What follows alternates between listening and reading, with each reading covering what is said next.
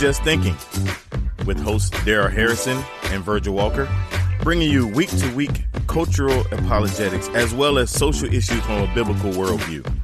This is Just Thinking. Let's think. We're back. It's another edition of the Just Thinking podcast. I am Virgil Walker. And I am Daryl Harrison. What's going on in Nebraska, Omaha? See,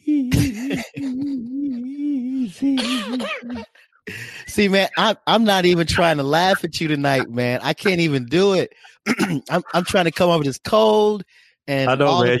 You recorded with one lung, man, and you're gonna have me hacking up the other one, man. It's here in a bit, man. It is crazy, bro. I've been down under the weather, man, for near about a week. I have never, believe me when I tell you this, I have never been down sick this long. Last week, man, I think I laid in the bed for 3 days, and you know me, you know I'm up and out early and all of that stuff. So yeah, man, you missed the GNC, right.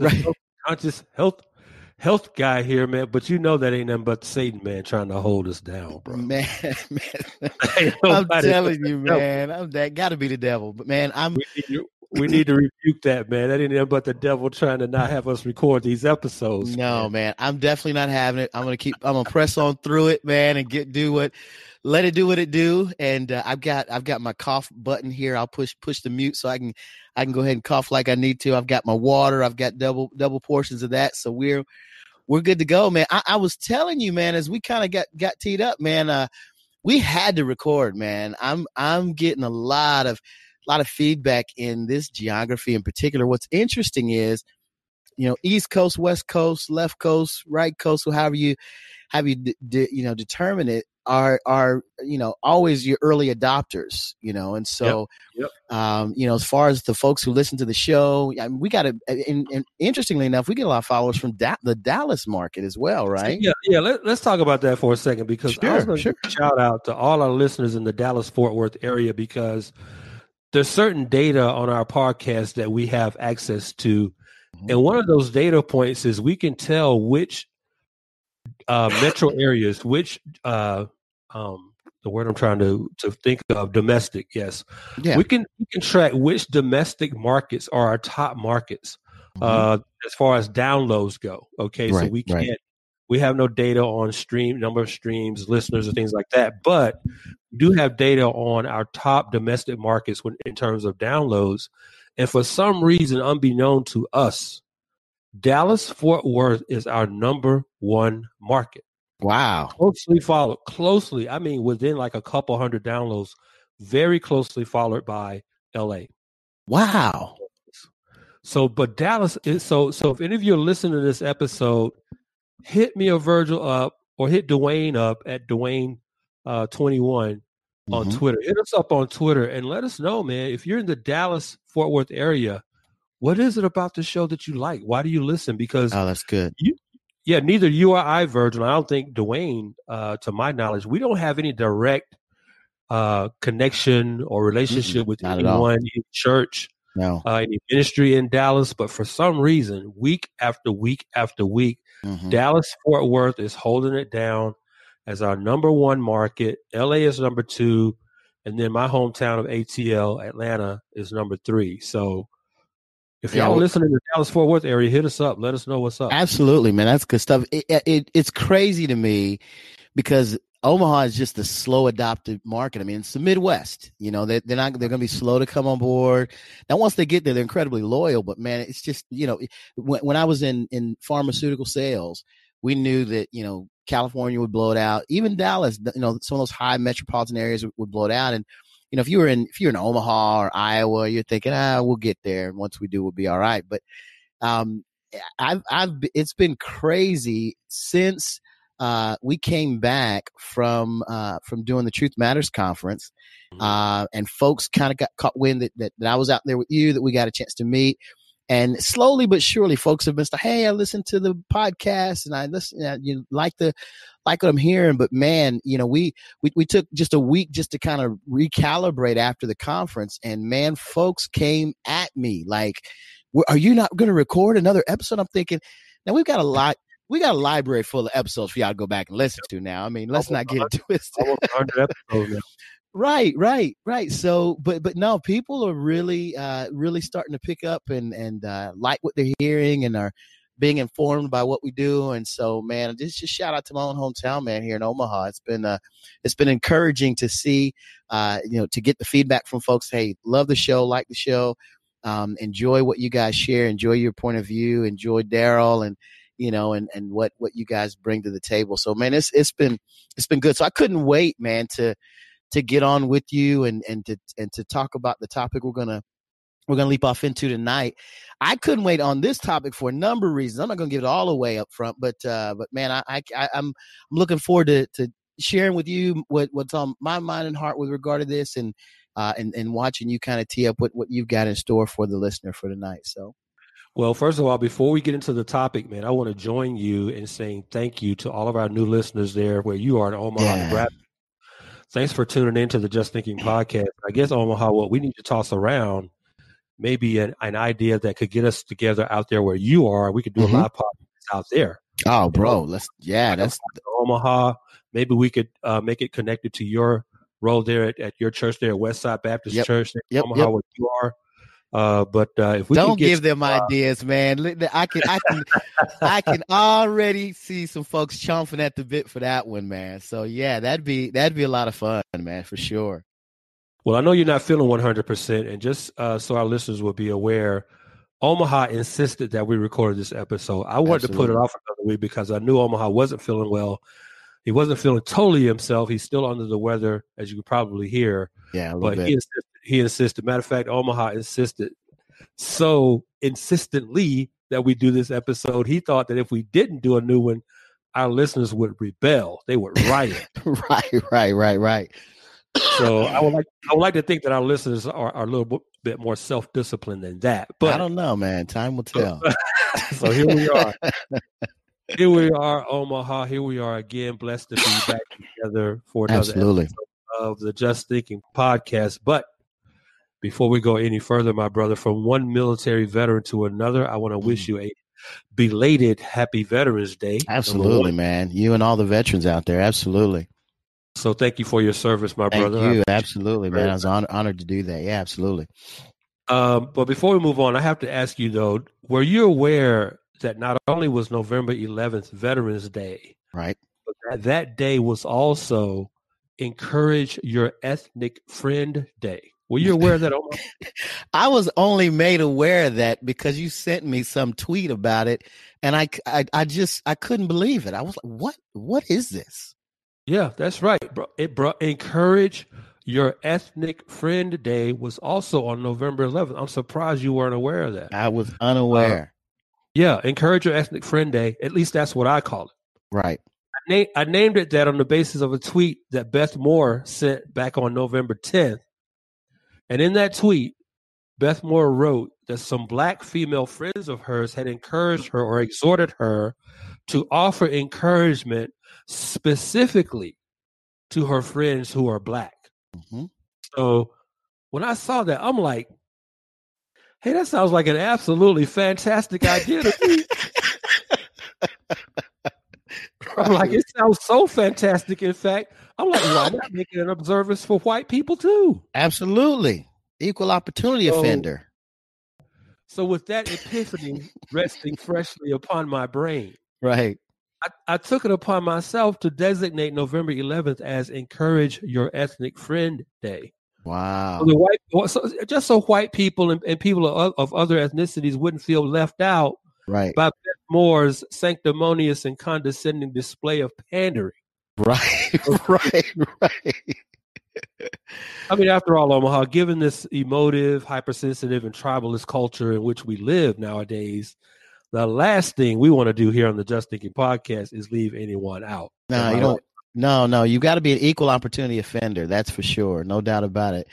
It was Happy Ethnic Encouragement Day. Man, I saw it was Encourage Your Ethnic Friend Day. Gotcha. Encourage your ethnic friend. Your ethnic. Right. I thought it was crazy. You know, and my thought was, why does it matter what ethnicity you are regarding your need for encouragement?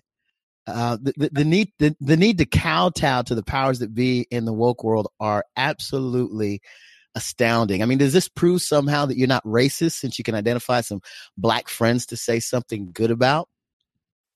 I thought the timing was just very curious. Very curious. The timing of that tweet by Beth Moore. I'm like, wow, is 2019 the first year that she's had black friends? Right. And then who are these pitiful people who need ethnic empathy and encouragement anyway? I'd be offended if the primary driver of the outreach was due to the fact that I had a certain level of melanin in my skin. That's kind of crazy.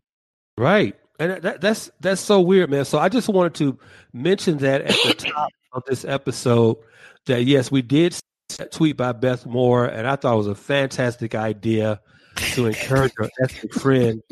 So I just want to do that right now, bro, especially since you're not feeling that well. Right. I just want to encourage you, my ethnic brother, my ethnic friend. And I just hope I know my melanin is a little bit a shade darker than yours. Right.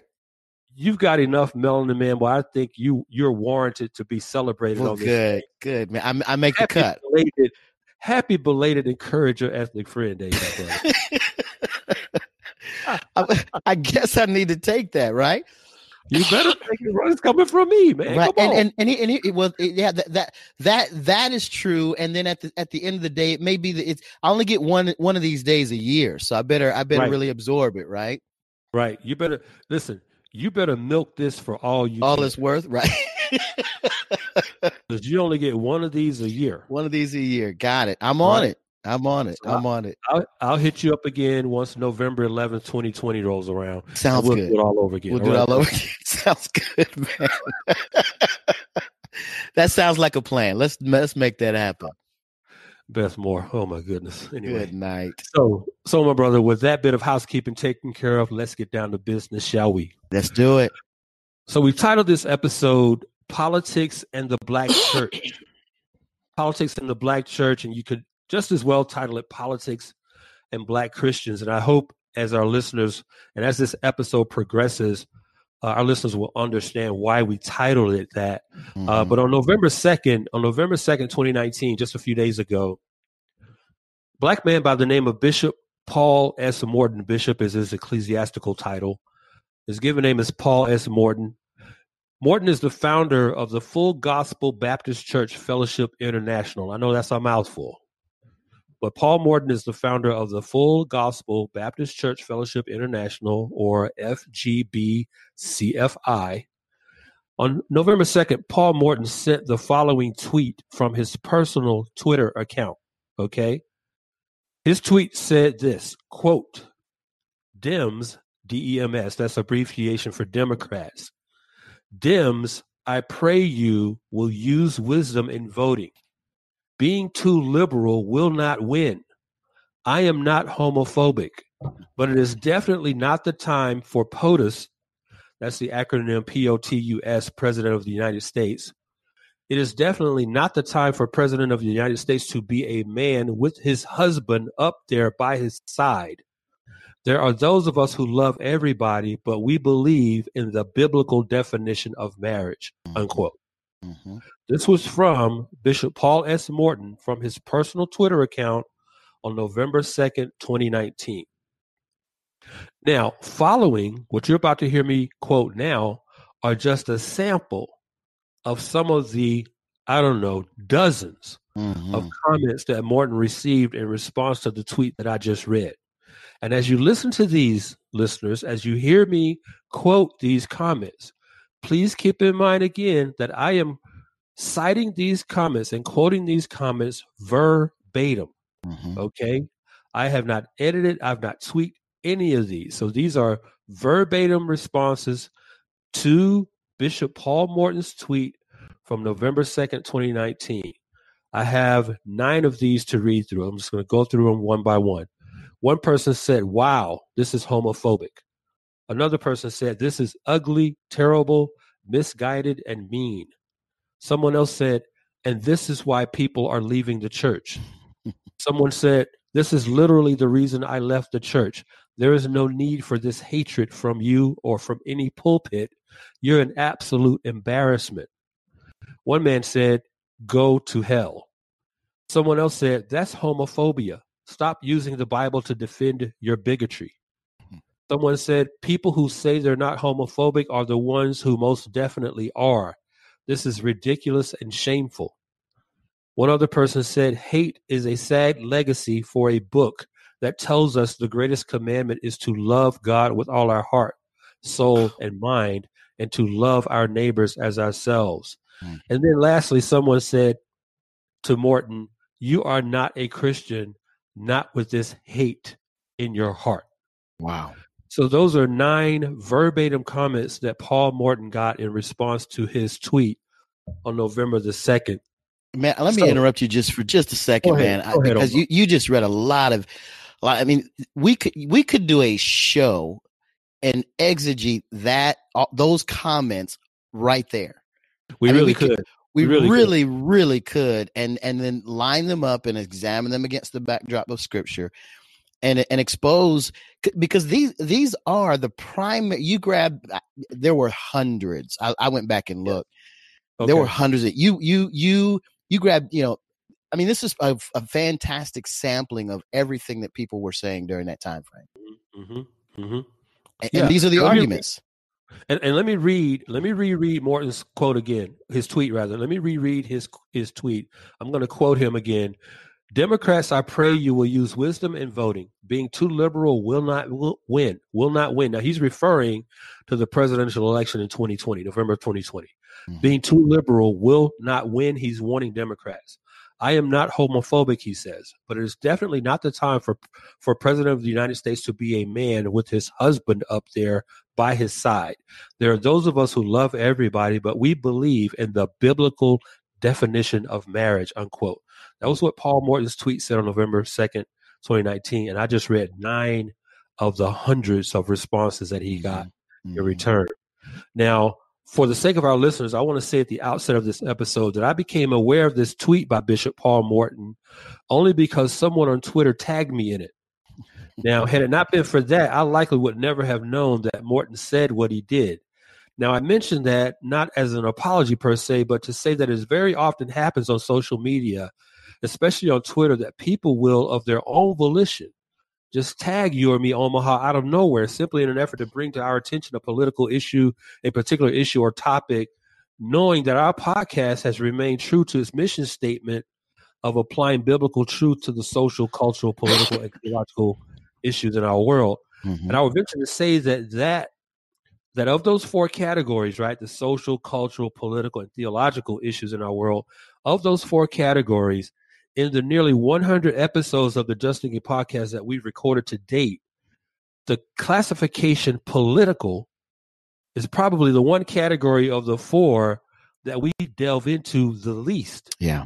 Now, that hasn't necessarily been by design, mind you, but it's just the way it's turned out over the course of the podcast. Of the 4 topics categorically that we address on this podcast, social, cultural, political, and theological, political is probably the category that we've delved into the least. Yeah. We don't talk a lot of politics on this episode. We really don't. Now, today's topic could very well be regarded as political, but that's not the only label that applies to what we're going to be discussing today. Now, I've often said, Omaha, that for the Christian anyway, politics is theology. Okay. Politics is theology. And what makes the topic we're dealing with in this episode so different, that means, by that I mean that it's not just political. Okay. What makes this topic that we're dealing with today so different is that it's not purely political in nature, as it has elements and aspects of both politics and theology that warrant our thoughtful and discerning conversation and discussion. You got any thoughts on that, Omar? Yeah, I'll begin by amening kind of what you said about being tagged on Twitter. By those who check out topics, fans of the show, they'll tag us in articles, and some of them provide good fodder for topics. And at other times, I'm thinking, what in the world? Or even the idea that maybe they're covering something that they thought we hadn't seen, and maybe you and I have already talked about it. In any event, it's always good for us to hear from listeners of the show. Now, as for Bishop Paul Morton, his name only comes up once or twice every 4 years when his contemporaries can be counted upon to deliver the black masses to vote for said particular Democratic candidate. You mentioned the fact that Bishop Paul Morton is the founder of the Full Gospel Baptist Church Fellowship International. That is a mouthful, man. Wow. Yeah, I had to go back and look because I remembered the word black in that title somewhere in the denomination. However, I couldn't find it because it's not there. And some of our listeners may be unaware of who Bishop Paul Morton is or why he's even relevant. I remember, and I know you do too, in the 90s when Bishop Paul Morton and other black church leaders were wrestling with this new denomination. They were basically seeing historically Baptist churches, predominantly historically black Baptist churches, dwindle in size and in impact. They were losing membership to their charismatic and Pentecostal contemporaries, with brand new preachers on the scene like T.D. Jakes, my old pastor, Bishop Carlton Pearson. They were beginning to emerge with such a large influence. And Morton had Pentecostal roots, and as he hailed from the Church of God in Christ Canada.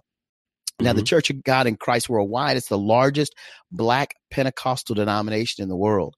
And however, Baptists still hold a stronghold in the black community. So seeing an opportunity to merge kind of Baptists and Pentecostals, they're also known as Bapticostals, together, Bishop Morton founded what became known as the Full Gospel Baptists, who held all of the emotionalism in worship with the sign gifts, along with the spirit and the tradition or traditional aspects of Baptist church polity and ecclesiology. So I pulled that just to give some of our listeners who, I know you and I are very familiar with Bishop Paul Morton. And, yes. and if you've been in black church circles for any period of time, you've known him and seen him on the scenes from the early 90s on through to where we are today. But for those of you who've never heard of him, have no idea why he's important, that's kind of his background. This is important in that Bishop Morton is not simply representing himself in his comments. And as the founding bishop, he has an important voice in the black circles he represents. That the Full Gospel Baptist Church Fellowship International, they report somewhere in the neighborhood, the numbers I could find, 97, they claimed 1 million members nationwide, and then 5,000 churches throughout the United States. And some reports even has upwards of 2 million members. So Bishop Morton is not simply representing himself when he says what he says. So I thought that might serve as some background and context for those who may not have any idea who he is. Yeah, that's some very helpful information there, Omaha, because one of the things that we're about on the Just Thinking podcast is not just talking about a particular subject or topic, but talking about that subject or topic in context, right? So we hammer that home every time we get behind the microphones. Context is critical to everything that we discuss on this podcast. Now, lest anyone be mistaken, the tweet I read earlier from Bishop Paul Morton has less to do with the politics of Paul Morton. As you just said, Omar, you just said that it's not just about him. That tweet has less to do with the politics of Paul Morton and who he suggests Christian support for president in 2020. It has more to do with the theology of professing Christians in terms of influencing their theology, influencing who they support for political office. Okay, so that's a broader issue here. Now, I say that because Morton's tweet and the subsequent responses to it that I read earlier raised a much larger and more significant question of, as Christians, to what degree does or should our theological worldview shape our worldview of politics? That's huge. That's really the question that Paul Morton raises. Okay, so it's not about Paul Morton. It's about a much, much larger topic and issue than that.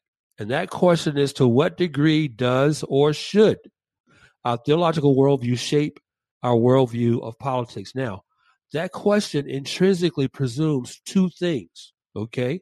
One, that those who profess to be Christian are truly regenerate according to the definition of regenerate in the Gospel of John, chapter 1, verses 12 and 13, which I'm going to read. But presumption number one, again, the question is, To what degree does or should our theological worldview shape our worldview of politics? Presumption number one within that question is that those who profess to be Christian are truly regenerate to begin with. And I say that in accordance with John chapter 1, verses 12 and 13. But as many as received him, to them he gave the right to become children of God, even to those who believe in his name, who were born not of blood, nor of the will of the flesh, nor of the will of man, but of God. So if you want a solid, orthodox, biblical definition of what it means or what it looks like to be regenerate, there you have it in John chapter 1, verses 12 and 13. So, you mentioned earlier, Omaha, that of those 9 responses that I read to Paul Morton's tweet, we could do an individual episode on each of those 9 responses and exegete those responses individually. Yeah, we could. That'd be good.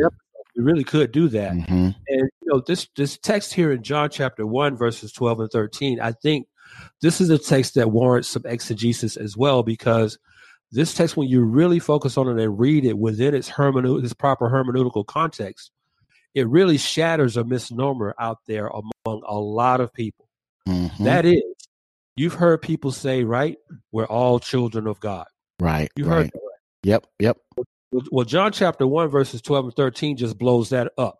Just blows that paradigm up totally, because this text makes it clear that it is not those who are born of blood or of will of the flesh. That is a physical birth into this world that makes us children of God. It is being reborn of God that makes you a child of God. Otherwise, if we were all children of God by physical birth, this verse would not say, that God gave them the right to become children of God. Right. So none of us is born into this world a child of God. You must become a child of God by virtue of the new birth that God, by his Holy Spirit, monergistically, makes effectual in the heart of his elect. Yeah. So if this is a matter of confusion for you, I encourage you to go back and study John chapter 1, verses 12 and 13, and prayerfully study that, because that totally shatters a misnomer that's prevalent, within the church as well. We are not all born. We are not all children of God. You must be reborn as a child of God. So I just wanted to say that as an aside. But that's great. But that's presumption number one, that those who profess to be Christian are truly regenerate to begin with. Presumption number two, that is assuming that presumption number one is true, that when we ask the question of Christians, to what degree does or should our theological worldview shape our worldview of politics, we assume, number one, that the Christians that we're talking to, or that the professing Christians who would answer that question, are actually Christians. But presumption number two, assuming number one is true, is that the theology to which those regenerate believers subscribe is biblically orthodox. So you have two prevailing presumptions when we ask the question, to what degree should our theology shape our politics? Presumption number one is that you are a regenerate believer, because there's only one kind of believer, and that's a regenerate believer. Right. And presumption number two is that the theology to which you subscribe is biblically orthodox.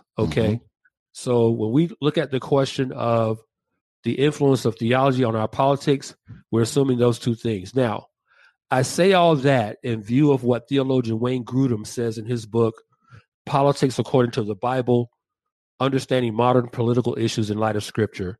Grudem argues in that book that as Christians consider where we stand on certain political issues, that we must frame those positions and perspectives in light of such foundational questions as, what does the Bible say about God as creator, about the world he created, about us as human beings created in his image, about sin, and about God's purposes for putting human beings on the earth in the first place. And it is in light of those kinds of theological questions that I believe Bishop Paul Morton is exhorting Christians to seriously consider specifically as it relates to professing believers who may be inclined to support Democrat presidential candidate Pete Buttigieg, the biblical implications and ramifications of aligning politically with a biological male who is quote unquote married to another biological female. So it is in light of those questions that I refer to with regard to Wayne Grudem coming out of his book.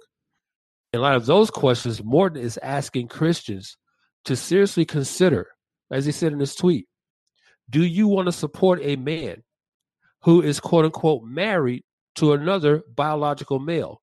So Morton isn't merely suggesting that Christians not support Pete Buttigieg simply because he disagrees with Buttigieg's positions on issues such as taxes, the economy, or foreign policy, for example. Mm-hmm. Those are issues about which people can and are expected to have varying opinions. I get that. Morton is arguing on the authority of God's word and what his word objectively teaches about what marriage is. That's where Morton is coming from.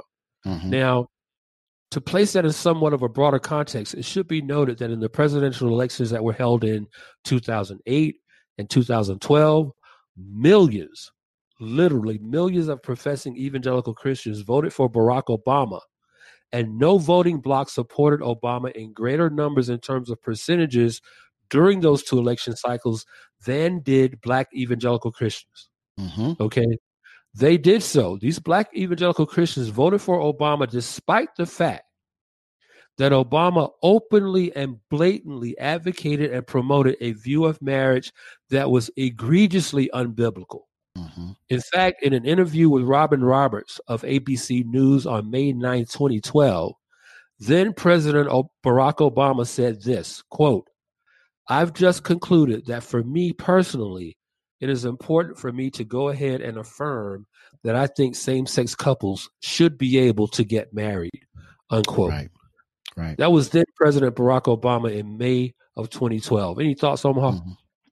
Lots of thoughts, man. And I appreciate what you did with kind of taking folks through what it means to be regenerate. We often read polls and studies and where quote unquote professed Christians have determined X, Y, or Z. And I think it's important to make the distinction what we're presupposing in the questions that we're asking.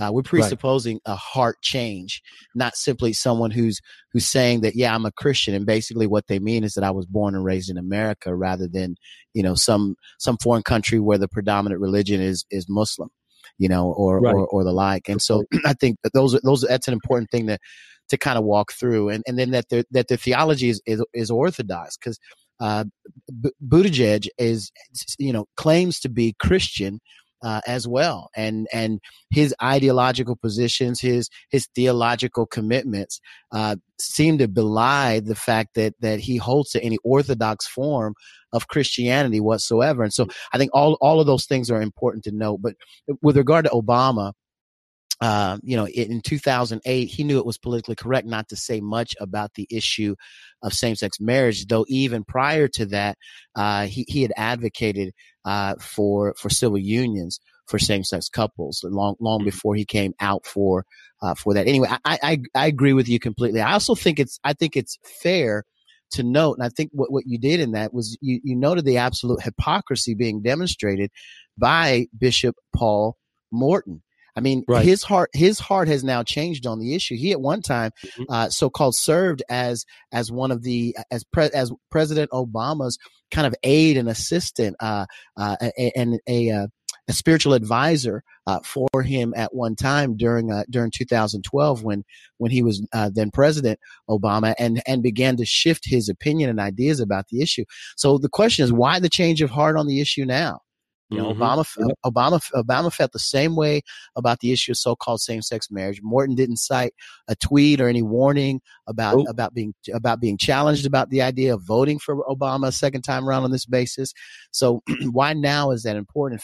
In fact, Bishop Morton provided no standard either for allowing one's faith to inform their decision to vote at all when he delivered his congregants overwhelmingly to Obama during his presidency, right? However, now he's using Obama as a cover concerning his current position. I went back and kind of looked at what he shared, and he had posted this in a tweet. I'll quote. It says, in 2008, I'm quoting Bishop Paul Morton. He said, quote, in 2008, LGBT was hard on President Obama because he held fast and believed in the biblical definition of marriage. Now, I'd argue about that, but that's a conversation for a different day. It said, we voted for him overwhelmingly. Never was he called homophobic at the end of the first term, and he evolved to believe same-sex marriage. But the Bible has not changed, me either, so I'm not homophobic, I'm biblical. And so he's using Obama as cover. Hey, Obama felt this way at one point, and y'all voted for him. And really, Bishop Morton was the one who delivered black folk over to Obama, because they at the time of his, black folks have short memory cycles.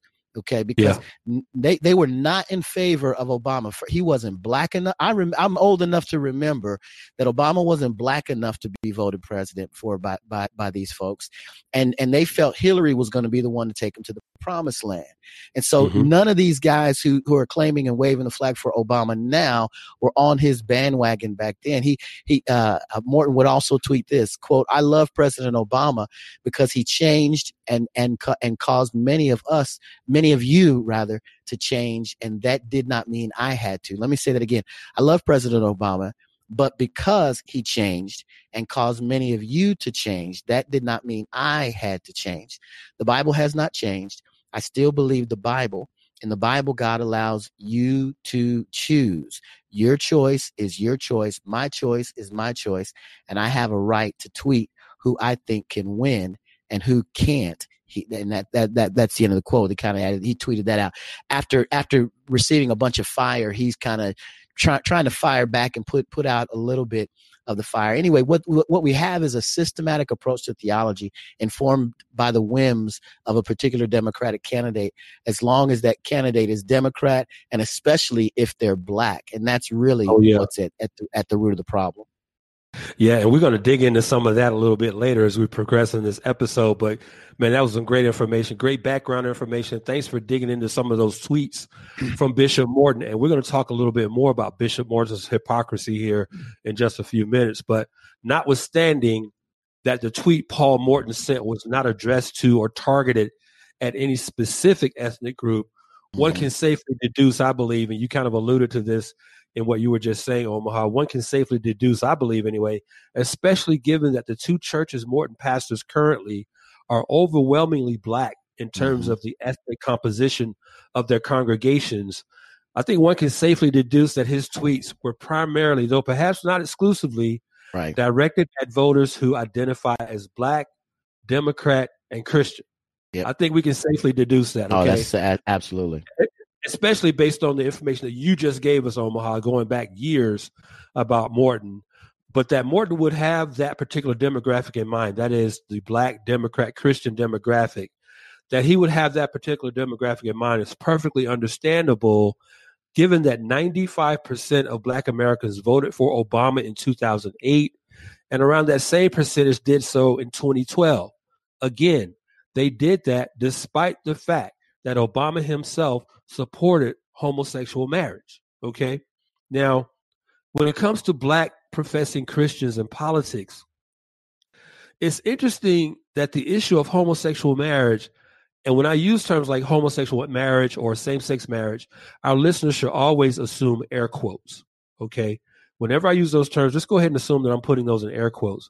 But when it comes to black professing Christians, it's interesting that the issue of homosexual marriage is that one issue that consistently serves as the primary litmus test in determining just how far left black Christians, a group that historically has been perceived to be theologically conservative yet politically liberal, that issue of homosexual marriage is always that one issue that serves as the litmus test in determining how far left black voters are willing to go in expressing their support for a particular political candidate. For example, on May 17, 2012, the Christian Post ran an article in which it quoted Bishop Harry Jackson Jr., senior pastor at Hope Christian Church in Baltimore, Maryland, as saying that many Black Christians were, quote, in an adulterous relationship, unquote, with then President Barack Obama over the issue of homosexual marriage. Now, in that article, in that Christian Post article, Bishop Jackson is quoted as saying this, quote, Obama laid down the gauntlet on Black leaders. The question we are being forced to address is, are you going to be Black or be godly, unquote. Okay, that was the Bishop Jackson from the Hope Christian Church in Baltimore, Maryland, in a Christian Post article from May of 2012. Now, it is that same question that I just quoted from Bishop Jackson. That same question is the one that Bishop Paul Morton is asking Black Democrat Christian voters in the tweet he sent back on November 2nd. Essentially, Morton is asking, are you going to be a Black Democrat or are you going to be godly? Are you going to be a Democrat or are you going to be godly? And frankly, that's the question every Christian, not just Black Christians, need to answer regardless of political party allegiance or ideological persuasion in terms of whether one identifies as a liberal, a moderate, or a conservative. The question for the Christian is, to whom are you going to be loyal? Are you going to be loyal to your political allegiance? Or are you going to be loyal to God's word? So it's essentially the question of which came first, right? The chicken or the egg. So when we as Christians step into the voting booth to cast our vote for a particular candidate, which comes first? Our political identity as a Democrat or Republican, or our spiritual identity as a follower of Jesus Christ? Now, in asking that question, I'm reminded of the following words from A.W. Tozer in his book, Culture, Living as Citizens of Heaven on Earth. In that book, Culture, Tozer writes this. This is a somewhat lengthy quote, but I want our listeners to hang in there because I think this is important for them to hear. In the book, Culture, A.W. Tozer writes this, quote, the Christian faith, based upon the New Testament, teaches the complete antithesis between the church and the world. It is no more than a religious platitude to say that the trouble with us today is that we have tried to bridge the gulf between two opposites, the world and the church, and have performed an illicit marriage for which there is no biblical authority. Actually, not real union between the world and the church is possible. When the church joins up with the world, it is the true church no longer, but only a pitiful hybrid thing, an object of smiling contempt to the world and an abomination to the Lord. The twilight in which many, or should I say most, believers walk today is not caused by any vagueness on the part of the Bible. Nothing could be clearer than the pronouncements of the scriptures on the Christian's relation to the world. The confusion that gathers around this matter results in unwillingness of professing Christians to take the word of the Lord seriously. Christianity is so entangled with the world that millions never guess how radically they have missed the New Testament pattern. Compromise is everywhere. The world is whitewashed just enough to pass inspection by blind men posing as believers. And those same believers are everlastingly seeking to gain acceptance by the world. By mutual concessions, men who call themselves Christians manage to get on with men who have for the things of God nothing but quiet contempt. Wow. Unquote. Wow. That was a mic drop by A.W. Tozer from his book, Culture, Living as Citizens of Heaven on Earth. Mm-hmm. Now, Tozer's reference, Omaha, to men who have for the things of God nothing but quiet contempt is a good segue to something I read recently at ChristianityToday.com. In an article that I saw entitled, Why Black Protestants and Evangelicals Still Preach Politics. In that article from the ChristianityToday.com, they quote Chris Butler, a pastor at Chicago Embassy Church in Chicago, Illinois. Pastor Butler said this in that article, quote, "It is okay to be partisan. It is not okay to put partisanship above our faith. Yeah. We can be partisan, but we have to challenge our party from the position of our faith versus putting the party first and subordinating our Christian faith and our biblical beliefs to a party, unquote. That was Chris Butler, pastor of Chicago Embassy Church in Chicago, Illinois, from a Christianity Today article entitled Why Black Protestants and Evangelicals Still Preach Politics. Now, I happen to agree with Pastor Butler, but you and I have been around the black church and black politics long enough, Omaha, to know that that's not how most black Christians think when election cycles roll around. In fact, black voters are the only ethnic voting bloc in America that can, with relative certainty, be predicted to cast nearly 100% of its votes for one political party every election cycle. Okay, you can write that down.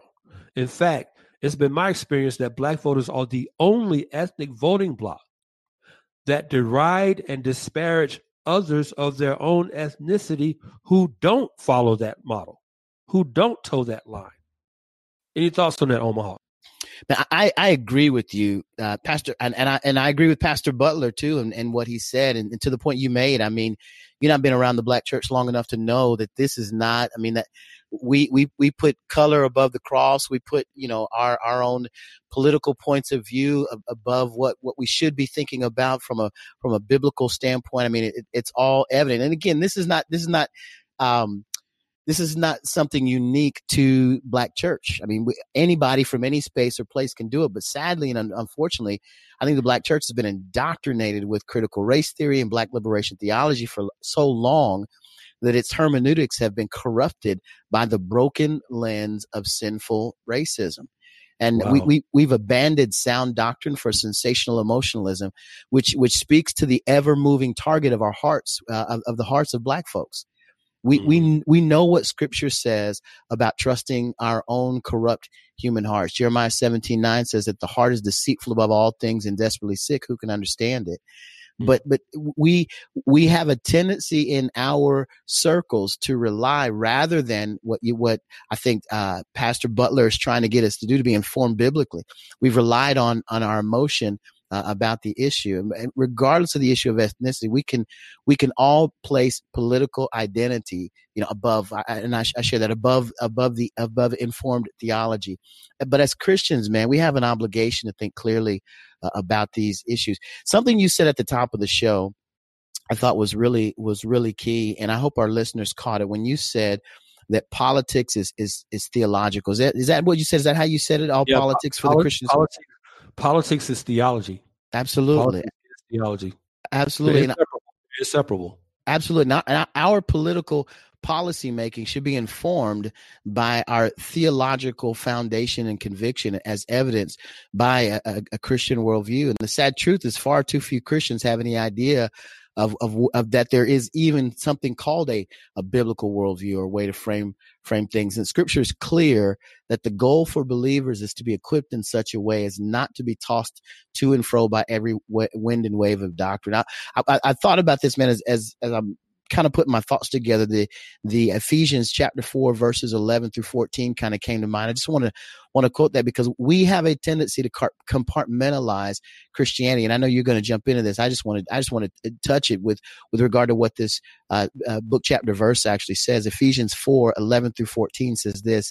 And he gave apostles, the prophets, the evangelists, the shepherds, and teachers to equip the saints for works of ministry, for building up of the body of Christ, until we attain unity of the faith and the knowledge of the Son of God, to mature manhood, to the measure of the stature of the fullness of Christ, so we may no longer be children, tossed to and fro by waves of doctrine, and carried out by every wind of doctrine, by human cunning, by craftiness and deceitful schemes. Now and that's Ephesians chapter 4 verses 11 through 14. Now we seem to want to place the notion of doctrine as something that only takes place inside the four walls of a church between the hours of 8 a.m. and 12 noon, or whatever the time is of someone's personal church service.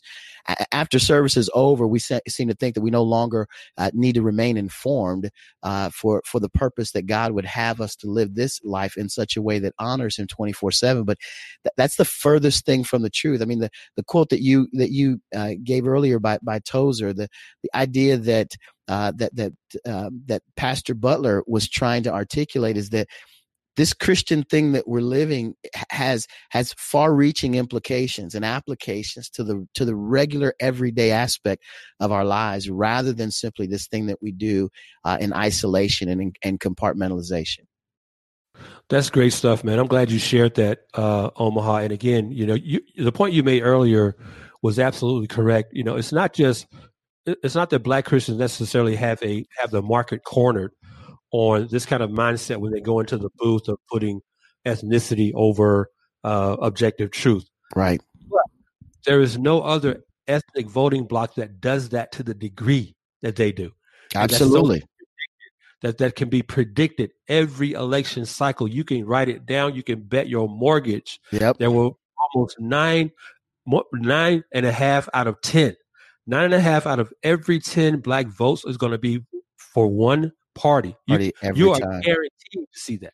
Yep. Every absolutely. single time. Which reminds me, man, on a side note, the woke skulls who tried to claim that James White was racist for saying that many Black churches, there's absence of sound teaching. Y'all need to stop, man. I mean, y'all absolutely need to stop. Yeah. You and I both know that far too many predominantly Black churches have embraced anti-intellectualism in favor of sentimentalism and outright emotionalism as proof that they have the Spirit. I mean, people need to stop with these charges. Whoa. Cue the mascot on this one.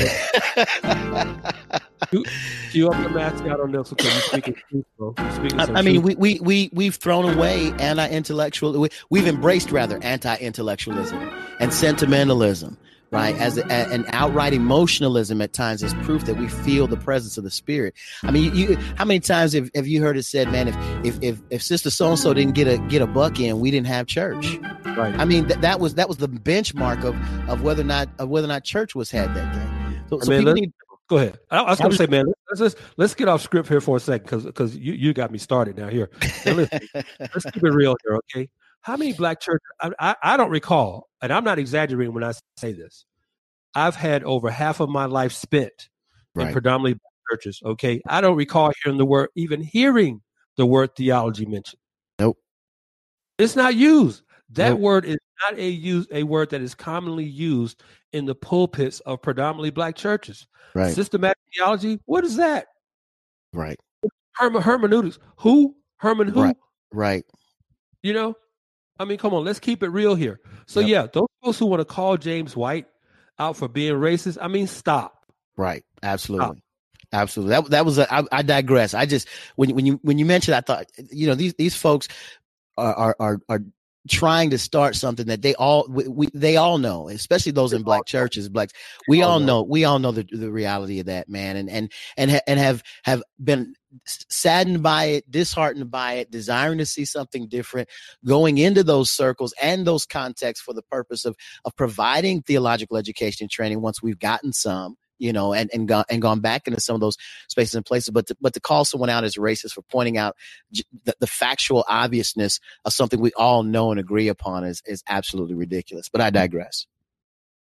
Indeed, we both digress. But let me get back on script. That had to be said. I'm glad you brought that up. Yeah. Some digressions are good. Some digressions are necessary. So I'm glad you brought that up, bro. That was one that was necessary. Mm-hmm. Now, notwithstanding the tweet that Bishop Morton sent, and whether or not his tweet could have been worded differently, maybe not result in the kind of vitriolic responses he received in return. Notwithstanding that, that would be so upsetting to so many people that Morton is urging Black Christians who are leaning towards supporting Pete Buttigieg for president to stand on what the Word of God says about marriage.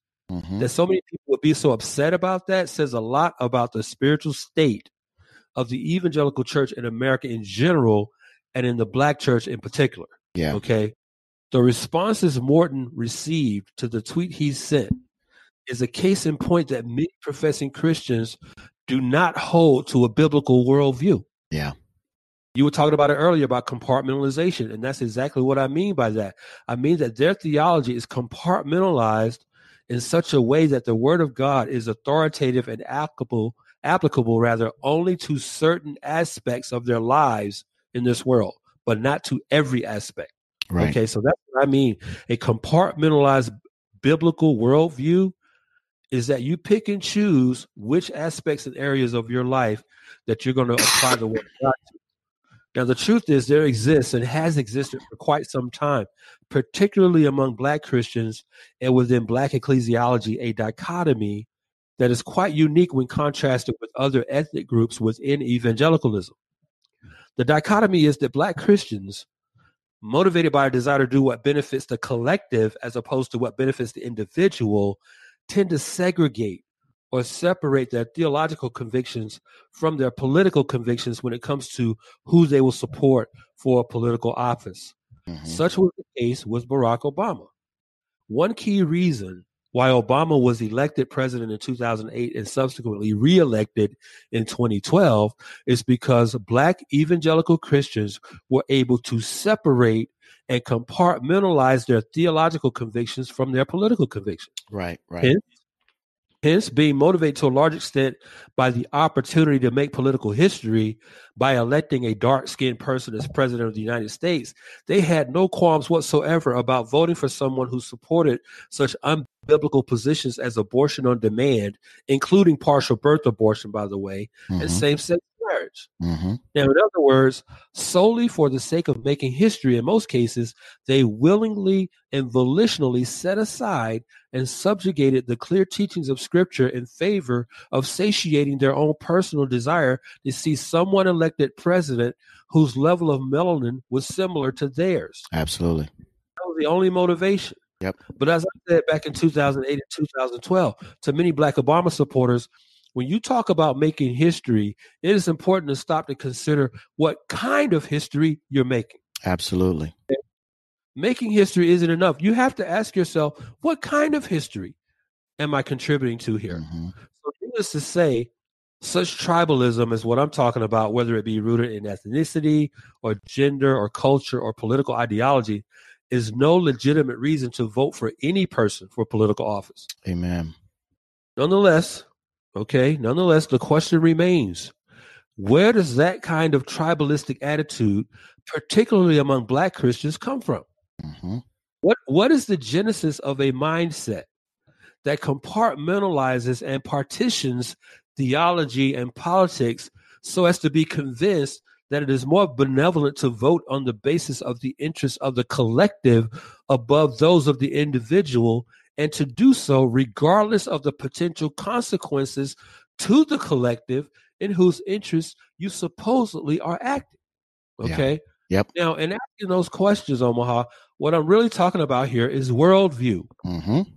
That's what I'm really talking about here is worldview. That is the obligation that believers in Jesus Christ have to view the world and everything in it, including our politics, through the lens of the objective truth of the Word of God. Right. Now, I say that in light of what we know from Romans chapter 12, verse 2. And do not be conformed to this world, but be transformed by the renewing of your mind, so that you may prove what the will of God is, that which is good and acceptable and perfect. Mm-hmm. That's the word of the Apostle Paul in Romans 12, verse 2. Now, a biblical worldview of politics holds that the teachings of Scripture are the primary basis upon which our decisions on whom we will and won't support for political office are to be formed and shaped, not on the basis of our own personal opinions, biases, predilections, nor on the basis of the personalities or positions of the individuals whom we may or may not be inclined to support for office. Okay, the teachings of Scripture should shape our view and opinions on those whom we will support or not support for political office. Now, in the case of Pete Buttigieg, what Bishop Paul Morton is exhorting Black evangelical Christians to do is precisely what we just read in Romans 12:2. Yep. Morton is exhorting Black Christians in the context of Romans 12:2 to decide and consider what is the good, acceptable, and perfect will of God. When we do that, we consider the ethos of biblical marriage that is clearly taught in Scripture against the worldly ethos of marriage that Buttigieg and millions of others adhere and subscribe to. So when we're talking about framing our political paradigm within the context of Romans 12:2. When you do that, when you consider what is the good, acceptable, and perfect will of God, then you understand where Bishop Morton is coming from with respect to our considering the biblical and standing on the biblical definition of marriage, not the worldly definition or example of marriage that Buttigieg and others are adhering to. Any thoughts on that, Omar?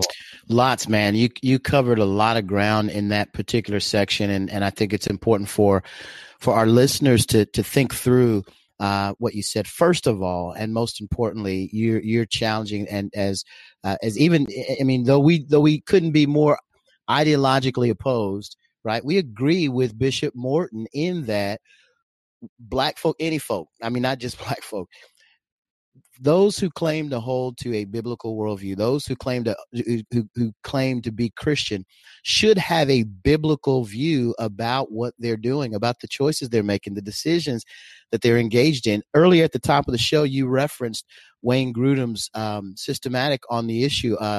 He's got a book that I want to encourage our listeners. I mean, we're already tuning up 2020, and this is gonna be a heavy duty political year. Man, for Christmas, you might want to just go on to Amazon and pick up Politics According to the Bible, a comprehensive resource by Wayne Grudem, and begin walking through that and marching through that and informing yourself on what it looks like to have a biblical view about issues in the political realm. We have it for most believers. We have maybe one or two hot button issues. Hey, are they aborting babies? And Morton doesn't even have that. And then the issue of marriage. But anything in addition to that, we really begin kind of slow playing where we stand and why we stand on those issues, and don't have a biblical frame.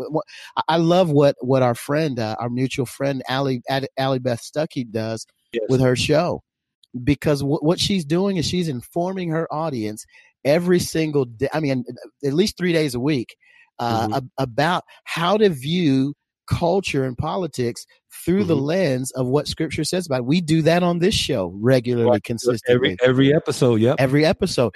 We're wanting to take a cultural, political, theological, issue and a social issue and walk it through a biblical lens. We want you to be equipped with a biblical worldview. We're saying that the biblical worldview has explanatory power. The biblical worldview has explanatory power. There's nothing outside of the framework of what we're going to experience in life that Scripture doesn't speak to in some way, shape, or form.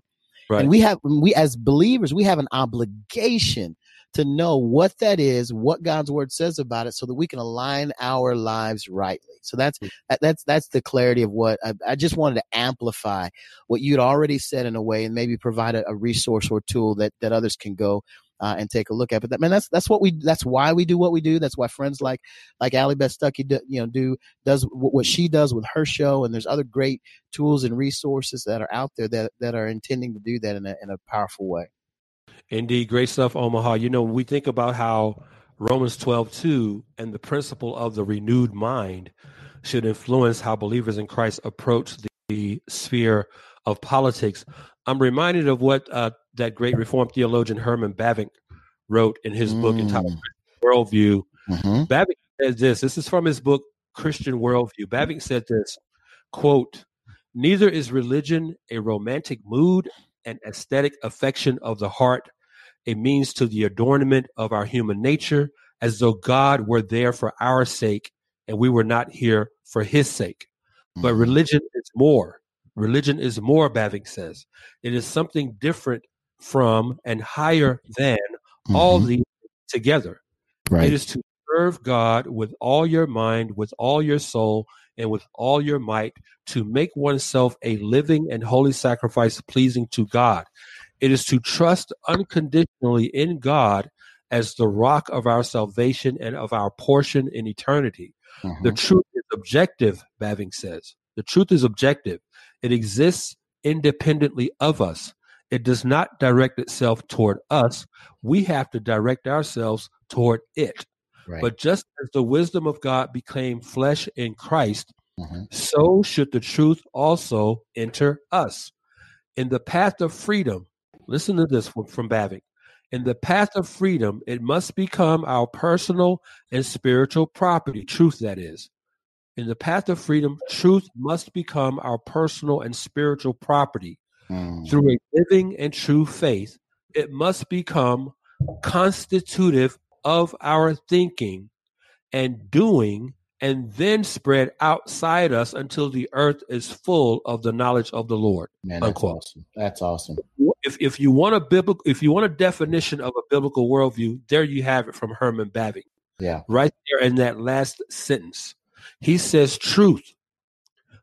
biblical truth must become constitutive of thinking and doing. When he says constitutive, he means from the inside, in the heart, that we see everything, a panoramic view of the world through the lens of Scripture. Bavinck said the truth must become constitutive of our thinking and doing, and then spread outside us until the earth is full of the knowledge of the Lord. So to sum up, Bavinck is saying that the truth of the Word of God should guide believers in every aspect and avenue of our existence in this world.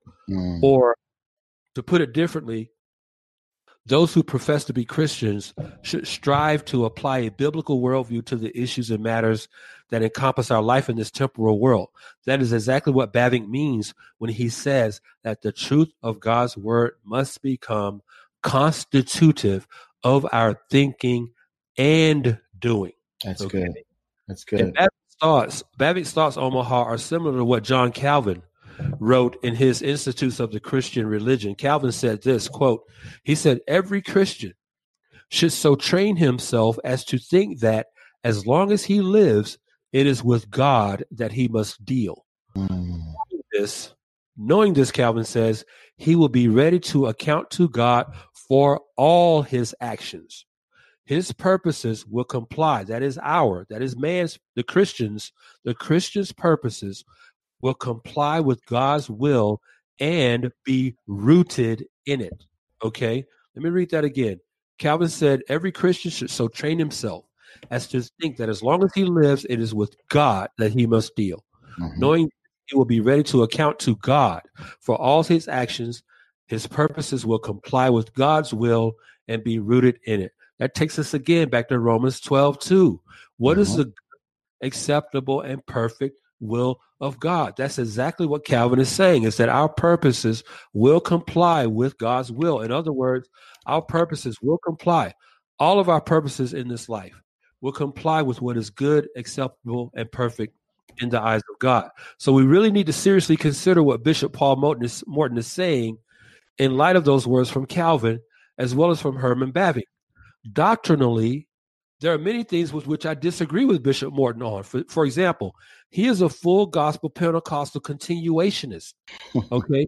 Whereas I am a reformed cessationist who subscribes to the doctrines of grace.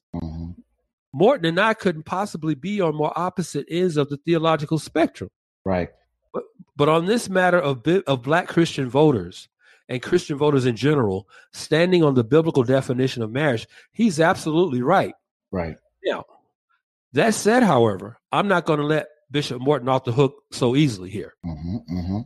Now, what I mean is that I find it interesting that Morton chose to point out Buttigieg's homosexual marriage as the primary reason why Black Christians should withhold their support from him in 2020, as opposed to pointing out that Buttigieg also is an ardent supporter of abortion. Abortion has decimated Black families more than any other ethnic group in this country since Roe v. Wade in 1973. According to the Centers for Disease Control, the CDC, nearly 40% of all abortions have involved Black children. Now think about that. Right. This Roe v. Wade in 1973, according to the Centers for Disease Control, nearly 40%, that's 4 out of every 10 abortions have involved Black children. Why didn't Morton mention that as a reason why Black Christians shouldn't vote for Buttigieg? Or how about the 77% of children born to Black single mothers? Bishop Morton, you can't be selectively indignant about sins that Black Christians should be mindful of and not others. See, that's called hypocrisy where I come from.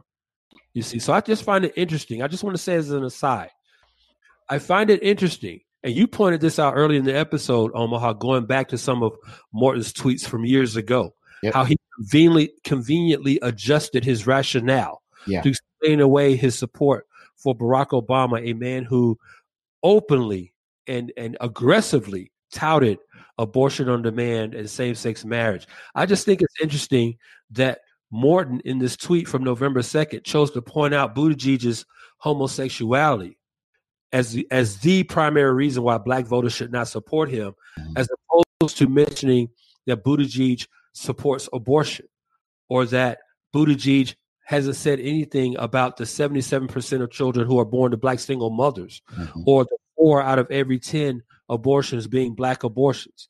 I just think Morton is being hypocritical in what he's not saying. Yeah. Okay. What he's not saying. Any thoughts on that, man? Absolutely. The hypocrisy is there. And I mean, you see it if you going back to some of his tweets. I based upon what he tweeted just this past week, he said, "I love President Obama." I'm quoting from Bishop Paul Morton's tweet. He says, quote, "I love President Obama, but because he changed and caused many of you to change, that did not mean I had to. The Bible has not changed. I still believe the Bible." Right? In the Bible, God allows you to choose. Your choice is your choice. My choice is my choice. And I have a right to tweet who I think can win and who can't. So again, with the language of the Bible allows you to choose and you to choose and your choice and my choice. All of that speaks to while he's making a biblical stance on one end, he's gonna. I already know. I could all but guess, based upon this tweet alone, where he's going to stand on the issue of abortion. I mean, he's tweeting his theology right there. It's a theology of choosing and choice, rather than an informed idea about the imago Dei, that we're created in the image of God, deserving of distinct value, dignity, and worth. And as a result, we're not going to take a child and crush its skull in the womb out of convenience. I mean, there's a lack of it. Again, it goes back, man, to what we talked about. There's the anti-intellectualism and the emotional appeal. He knows that in most quote unquote traditional church Black circles, still yet to some small degree, there's this modicum of righteousness, self-righteousness at least, that says a man and a man, being married, that's still we still think that's wrong.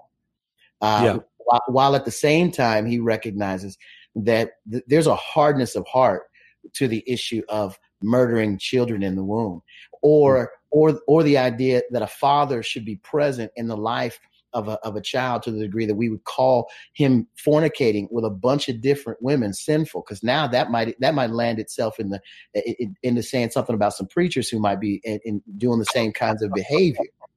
Bro, hold on a second. Cue the math now, please.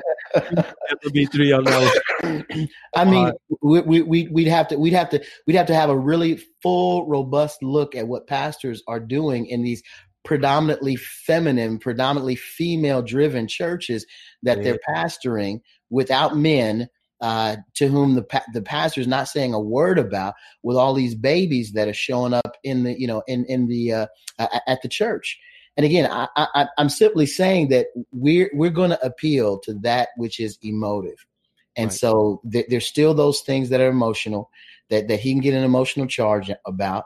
So that's what he does, rather than informing folk about the full breadth and depth of the biblical anthropology, of what it means to walk in a way that honors God with our bodies. What it means for a woman to wait until marriage to have sex. I mean, all of those factors are absent from what from what he's sharing. You choose what you choose. Your choice is your choice. My choice is my choice. That way, I can ignore that which the Bible speaks to that would cause any problem in my congregation. Yeah, that gives them an out. It does. That gives them a little loophole to wiggle through. Yep. When the time comes, as I listen to you, Omaha, I'm reminded of something the great 19th century preacher Charles Haddon Spurgeon said in a sermon entitled "The Candle." Spurgeon preached this sermon entitled "The Candle" back on April 24th, 1881. Mm-hmm. And that sermon Spurgeon said this, quote, he said, "I long for the day when the precepts of the Christian religion shall be the rule among all classes of men in all transactions." He's talking about biblical there. That's exactly what's saying. "I long for the day when the precepts of the Christian religion shall be the rule among all classes of men in all transactions.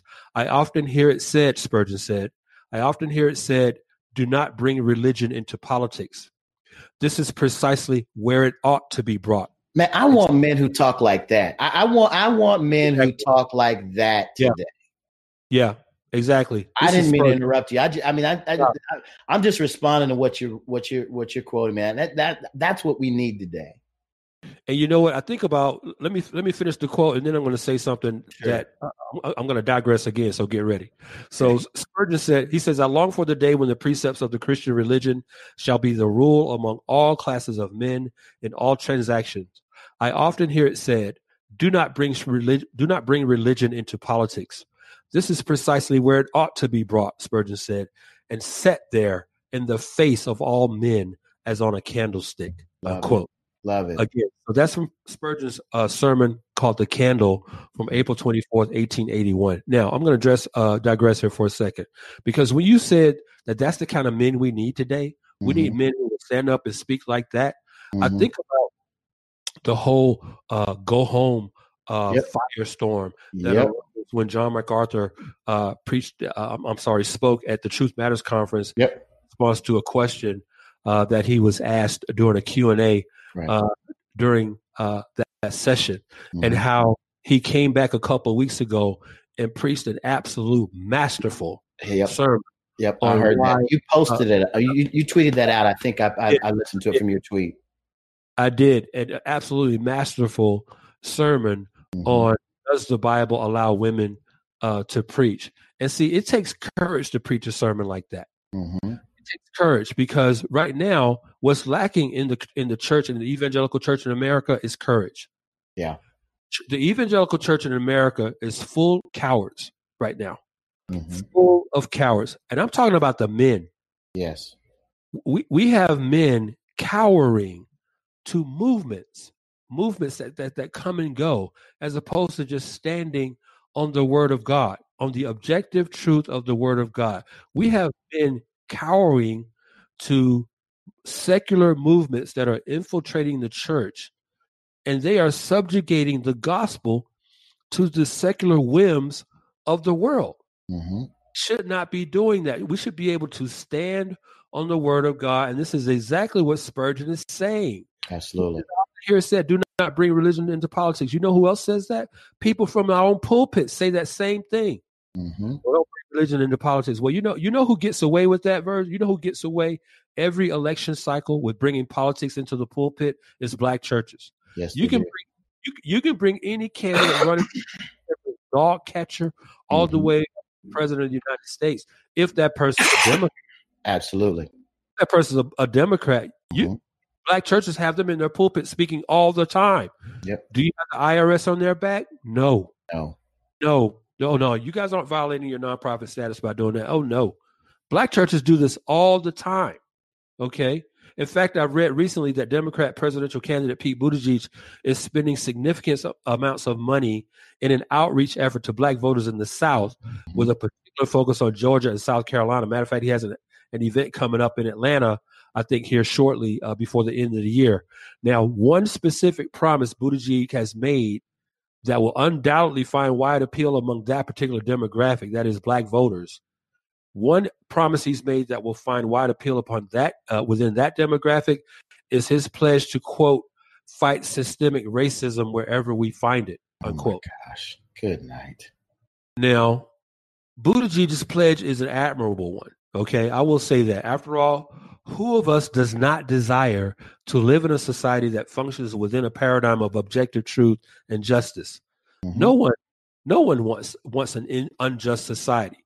Right. But notwithstanding his promise to ferret out and rid this nation of systemic racism, I wonder what does candidate Buttigieg intend to do about the intra-ethnic racism that is expressed on an almost daily basis by black people toward other black people? Right. What does he intend to do about that? You see, Omaha, that's the proverbial elephant in the room. Right. The intra-ethnic racism that is expressed on an almost daily basis by Black people toward other Black people. Right. That's the elephant in the room that no one wants to talk about when it comes to racism and discrimination in America. Listen, the worst prejudice I've ever experienced in my life has been at the hands of other Black people. People who look just like me, not some white person. Right. Listen, no white person has ever referred to me as coon or Uncle Tom or house nigger. But there have been plenty of Black people over the years who have done that. What does Buttigieg plan to do about that? Right. Any thoughts, Omaha? This is irritating. I mean, I think you're right. Yeah, I pledge to fight systemic racism wherever we find it. This is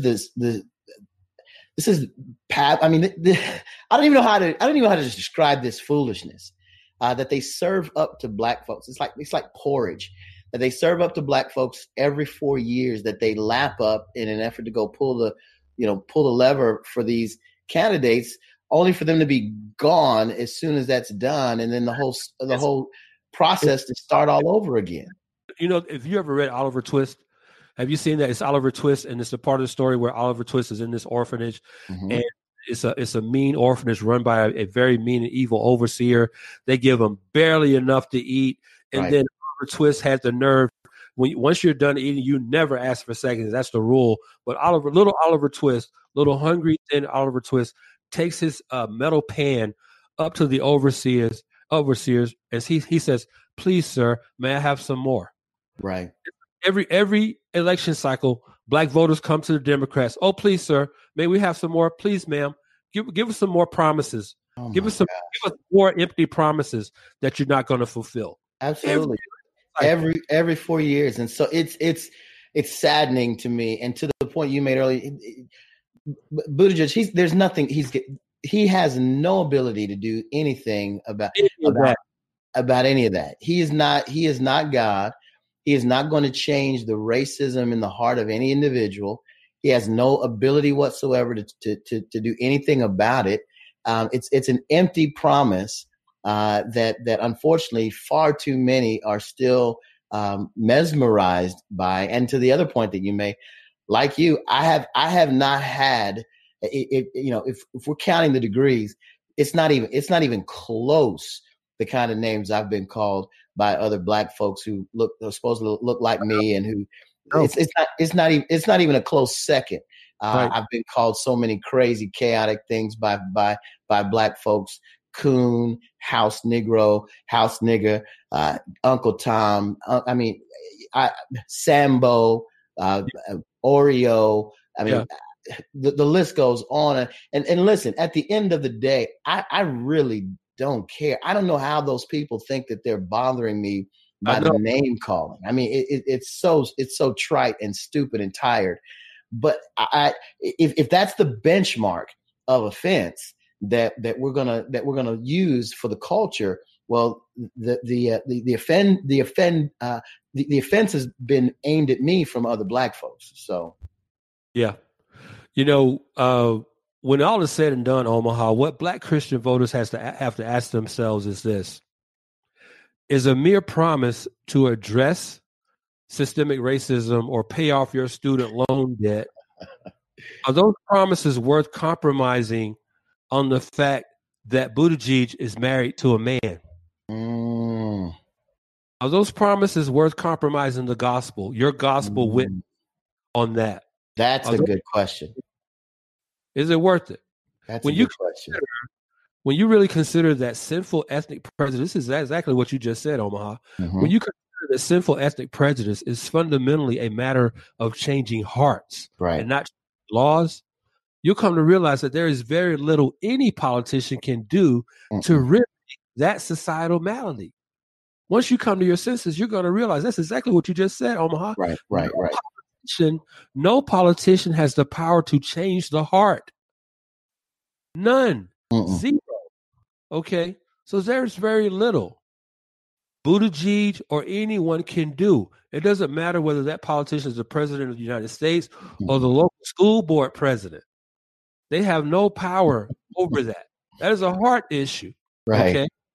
It's just as John MacArthur said in his book, Christ's Call to Reform the Church. Mm-hmm. In Christ's Call to Reform the Church, John MacArthur writes this, quote, political and social justice efforts are, at best, short-term external solutions for society's moral ills, and they do nothing to address the personal, internal, dominant matter of sinful hearts that hate God and can be rescued from eternal death only by faith in the Lord Jesus Christ. That's it.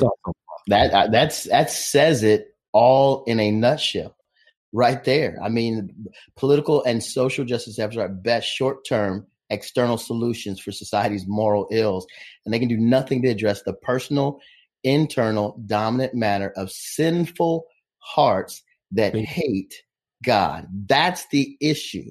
That's it. And all everything outside of that, outside of understanding that reality, that truth, that this is a gospel issue, and that it is the gospel that changes and transforms hearts. The politician is not the one who is going to be the savior.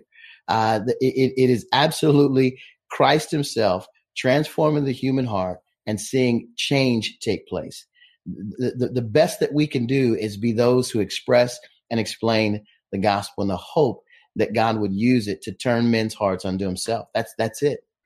Amen. You know, I keep saying, you think back to something we were speaking to earlier in this episode where you have Black voters voting almost 100% every election cycle for one party. It just reminds me of something. I wrote a blog article on this once where I made the statement that saviors aren't elected. Yes. Saviors aren't elected. When you have 96%, between 95 and 96% of millions within one ethnic voting bloc continually and consistently voting for one party, that's not power. That's slavery. That's slavery. You continue to give your vote to one particular party. That's slavery. Especially when are you going to realize you're not getting anything in return? Now, let me say this too, because somebody's going to hear me say that, oh, you're just a conservative Republican. You're just promoting the Republican agenda. No, I would say that the same logic applies to if almost 100% of Black voters were voting for the Republican Party. Absolutely. That is absolute slavery, especially when you don't get anything in return. That tells me for some reason, and this includes Black evangelical Christians who are in that 95, 96%. Y'all are still for a savior somewhere. Right. Stop looking. The job of savior is already taken. Okay. Amen. Yep. It was sealed about 2,000 years ago. Okay. That job was taken. There is no job opening. There will be no job opening. Saviors are elected. Just think about it. You have to elect your savior. Yeah. That's really savior, is it? Nope. So again, the conversation we've been having in this episode of the Just Thinking podcast has to do with issues that are much larger than political party affiliation or allegiance. Okay, That's good. It has to do with the degree to which professing believers in Christ will govern themselves by an all-encompassing biblical worldview that applies to every aspect of their existence in this world, including politics. Or if they're going to be governed by a worldview that is analogous to children playing hopscotch, where you skip over the politics box. Hopscotch grid. You play hopscotch before, right, Verb? Yes. We've all played hopscotch. Hopscotch, so are we going to live by a holistic, all-encompassing biblical worldview? Right. Or are we going to live by a worldview that is analogous to children playing hopscotch, where you skip over the politics box on the hopscotch grid, because that's the one area of your life to which the principles and precepts of God's words do not apply. Right. I'm going to skip over that I'm going to help skip over that politics block on the grid. Right. So when if that's how you shape your politics, you compartmentalize your politics from your theology, you have a hopscotch theology. Right. You're just going to skip over one box. And listen, we do that in other areas as well. Okay, and let me get real with y'all. We skip over that. We have a hopscotch theology when it comes to fornication, sex outside of marriage. That's good. Right? That's another elephant in the room that the church needs to start talking more about. Yep. Okay. We have a hopscotch theology when it comes to women in the pulpit. Mm-hmm. Okay. God's word is clear on that. No, but I'm going to put a rock on that one on my hopscotch grid, and I'm just going to hop over that one. Right. So I mean, yeah. So you either live by an all-encompassing biblical worldview, or you play hopscotch with God's word. Right. So when it comes to politics, the question is, what is a Christian to do? What is a Christian to do when it comes to politics? Well, consider these words in answer to that question. Consider these words of wisdom from the renowned Princeton and Westminster theologian J. Gresham Machen from his classic book, Christianity and Liberalism. Verge, have you read that? You've read that, of course. I have not read that. Shame on you, bro. Yeah, I've not read that one. J. Gresham Machen, in his his classic work, Christianity and Liberalism, said this, quote, "If the word of God be heeded, the Christian battle will be fought both with love and with faithfulness. Mm-hmm. Party passions," he said, "party passions and personal animosities will be put away. But on the other hand, even angels from heaven will be rejected if they preach a gospel different from the blessed gospel of the cross." Now listen to this. Machen closes that comment with this. He says, "Every man must decide upon which side he will stand. God grant that we may decide aright." Unquote. Mm-hmm. Okay. So that last sentence of that quote applies to every single Christian within the sound of my voice.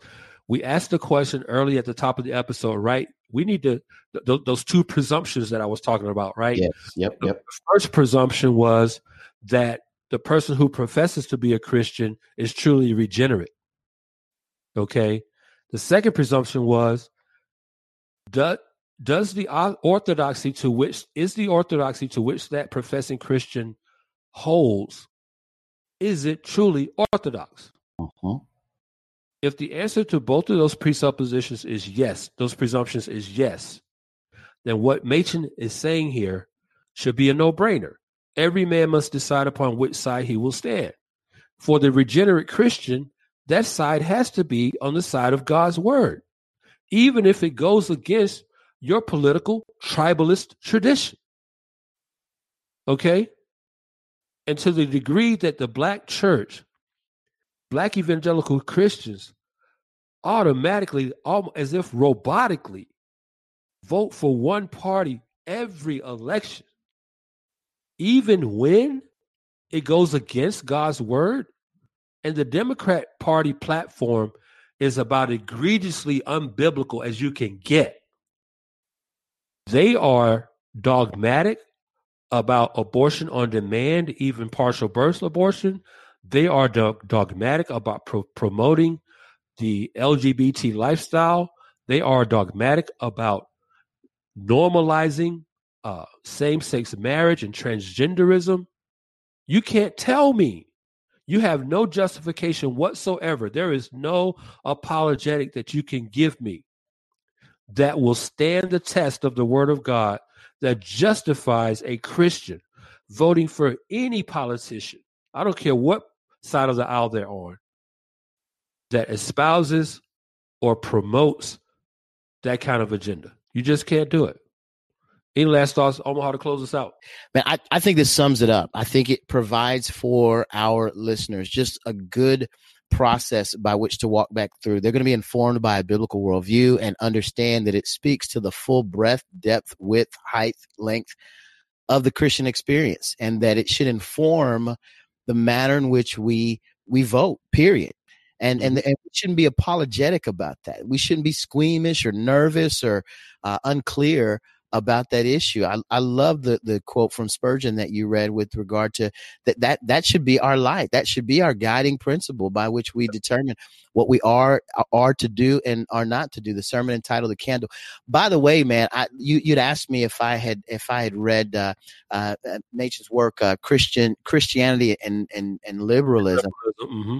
I haven't read that just yet. Man, it's funny because while I'm trying to finish up seminary, there's a stack of stuff that I want to read, and there's the stack of stuff I have to read, and so I'm still waiting. You know what I mean? I'm still waiting. I know exactly what you mean. Yeah. Trying to get through half of that. But again, and last time we talked, man, you'd given me the info on Peter Jones's The Other World View, and I quickly grabbed those two books, and I'm walking through those. And then I saw you had put something else out on Twitter, the Diversity Delusion.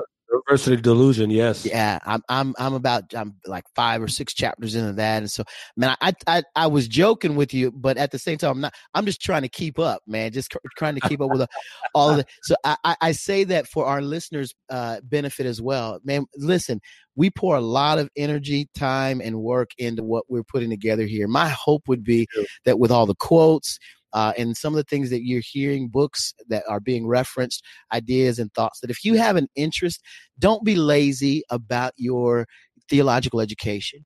Yes, that's so good. Can you say that again, bro? Absolutely. Don't be apathetic and lazy about your theological education. Don't simply allow us to be the only source by which you obtain and gain and learn from. Allow us to be a resource for you that points you to other works from men who've thought longer and harder and have greater ideas about this than we have, and that are shaping our points of view with regard to the biblical worldview. So go back, listen to the not only this episode, but other episodes, and write down some of the books and some of the ideas and names, and go find this stuff, read it so that you can be incredibly informed about what it is we're talking about. So I wanted to share that, let folks know I'm in the same process, man, as I hear things that Daryl may share, like I said, I've got a stack of stuff I have to read and a stack of stuff I'd love to read. And so I'm trying to get through all of those at the same time. But man, I just want to encourage our readers to be active participants in their theological education, and to use our show, this show in particular, Just Thinking, as a resource for helping them do just that. So, man, it's been great walking through this with you, and to our fans and those who listen to the show, thanks so much for checking in with us. Looking forward to another opportunity to catch up with you next time on the Just Thinking podcast.